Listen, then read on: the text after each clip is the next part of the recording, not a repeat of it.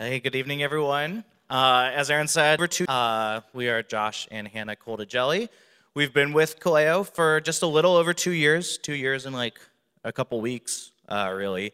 So we were going to talk about kind of our experience of what brought us to Kaleo, and then our experience over the past 2 years as well.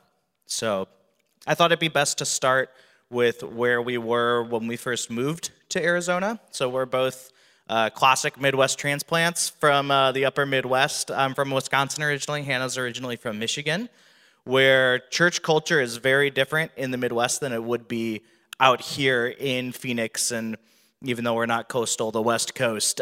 Just a very different culture and experience. I grew up in the church, and I grew up with a mom who worked in the church, who wasn't allowed to teach in the church, who wasn't allowed to have a voice in the church, even though she worked there for a very long time, who has called me once a week the past 3 weeks because the church she works in, once again, reiterated that she cannot have a voice in that church.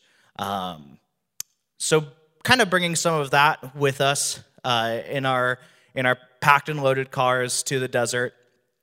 And when we came out here, we wanted to find a church where we felt safe and seen, and where we settled when we first moved here in the summer of 2019 was not that.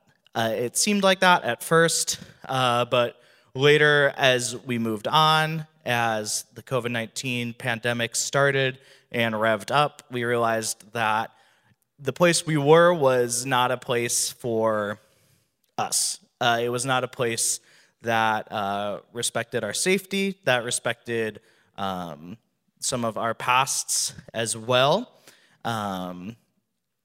Circling back a little bit to right before we moved here, Hannah and I met in a small college town in Michigan where we both individually had some abusive church experiences at two separate churches, which for as small of a town it was and how many churches it had, not a very good percentage of of healthy churches there. But that's what you get with a lot of small college towns. So bringing that baggage with us, wanting to find a place that we could be challenged but not shamed, be seen but not taken advantage of, and we finally found that with Kaleo in January of 2021. So we were sitting down at coffee in December of 2020 when we thought COVID was over, and it wasn't. And we kind of were just sitting down and we looked at each other and we were like, we need to find a new church, don't we? And we couldn't have been happier with where we ended up. So it was a Saturday afternoon in January, and we kind of typed into Google like churches in Phoenix, and Kaleo was at the top. And so we saw, that we were meeting outside. There were masked meetings. There were things that were kind of validating some of our concerns with re-entering in-person church after the disruption that COVID-19 started and continued to cause during that time between March 2020 and even now to this day. So we came and we walked in, and we were instantly greeted by Chris and Chase at the time, and Aaron was just about to be ordained. I think Aaron's ordination was our second or third Sunday at Kaleo, and that was something that was really reassuring to us. It was seeing not only a woman, but a woman of color being validated and honestly anointed to be a leader was something that we were proud of and wanting to be a part of.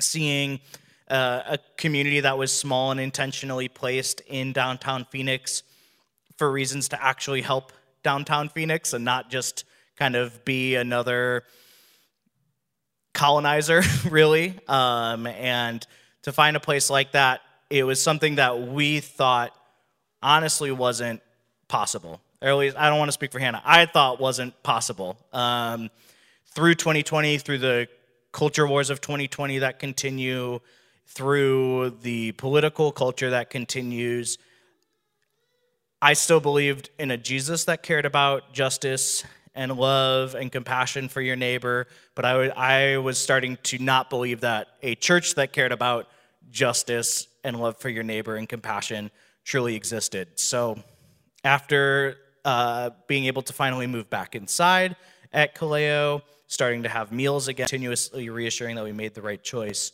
And now Hannah's going to kind of talk more about our time here over those past 2 years.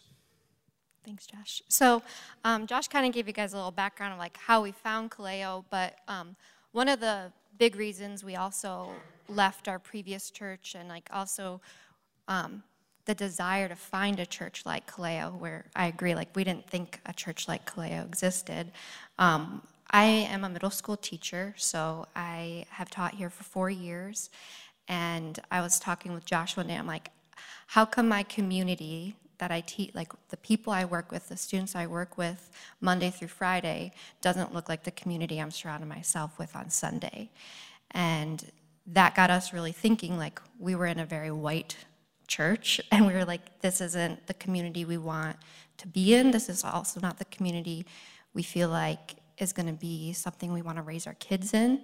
And so we were looking for that multi-ethnic church. We were looking for a community that represented what we believe in as a couple, but also what we believe in, what heaven's going to look like, what Jesus wants like us to be surrounding ourselves with.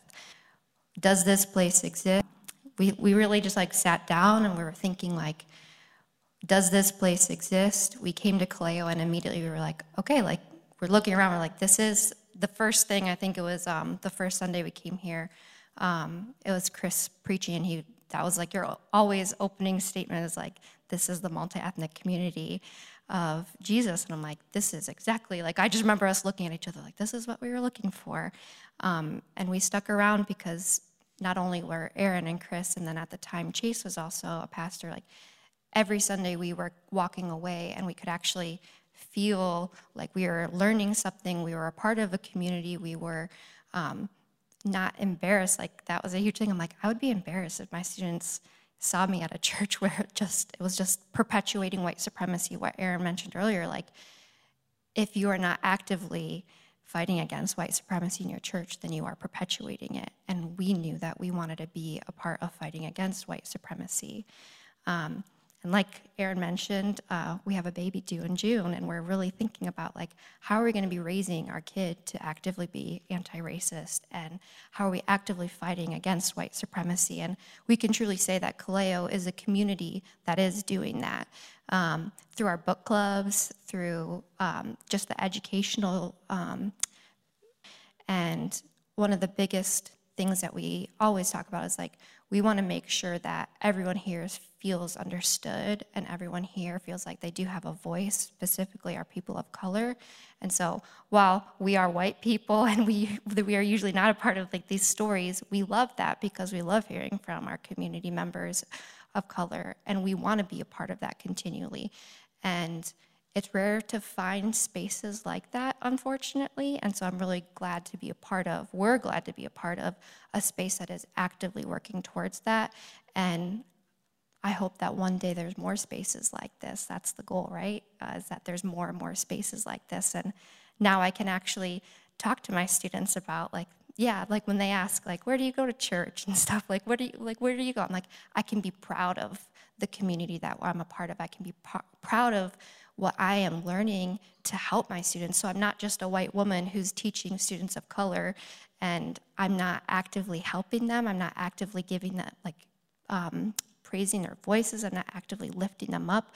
I don't want to be that white teacher doing that. I want to be a white teacher who gives them the platform to use their voices. I want to make sure that I'm not contributing to systemic racism in our education system, which is another conversation for another time. I know we don't have much time here, but we're just really, really grateful to be a part of a community that we're proud to be a part of, and we're proud of a community here at Kaleo that is doing really good things in the city and beyond. And we're just really grateful that Chris and Aaron have given us this space to show up as we are and show up to help each other. And yeah, do you want to add anything? Not that I can think of. I mean, like I mentioned, kind of coming with some spiritual baggage. I think that's also just one of the the most relieving things coming here on Sunday evenings, and is not leaving with that bag feeling heavier than when we walked in the doors, but usually feeling lighter, I think is really important. And only other thing I'll add, kind of talking about my mom earlier, working in a church back in Milwaukee, something that she has to get asked all the time. I'm one of 4 boys, and we're all still active in the church, which I think is kind of rare. And my mom kind of gets asked, she's like, well, how do you, your young people, your young adults, why are they still active in the church? And I think that finding a church like Kaleo is the only reason I am. Finding a church that cares about people, that loves people, that shares a meal, that's flexible, that you're not going to get hit with the, oh, we didn't see you the past 2 weeks. Where you been? You don't get hit with the old Christian guilt or anything like that.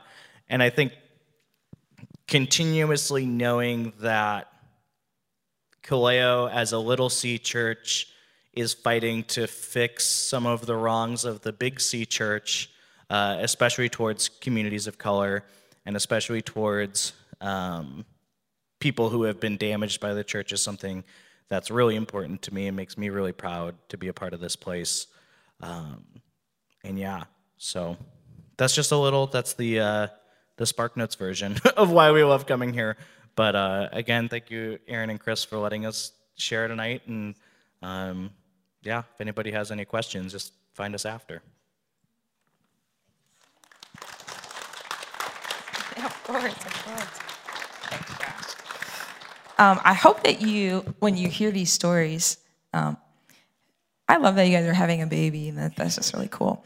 But I hope that when you hear these stories that you are also seeing yourself in what they're saying, because the community is not Chris and I, although, thank you for your kind words, but also, the community is you. The community is each and every one of you and the pews that sit around a table and share a meal, that listen to the lived experiences of the people that are sitting to your left, to your right, in front and behind. So as these stories continue, see yourself in what these people are sharing.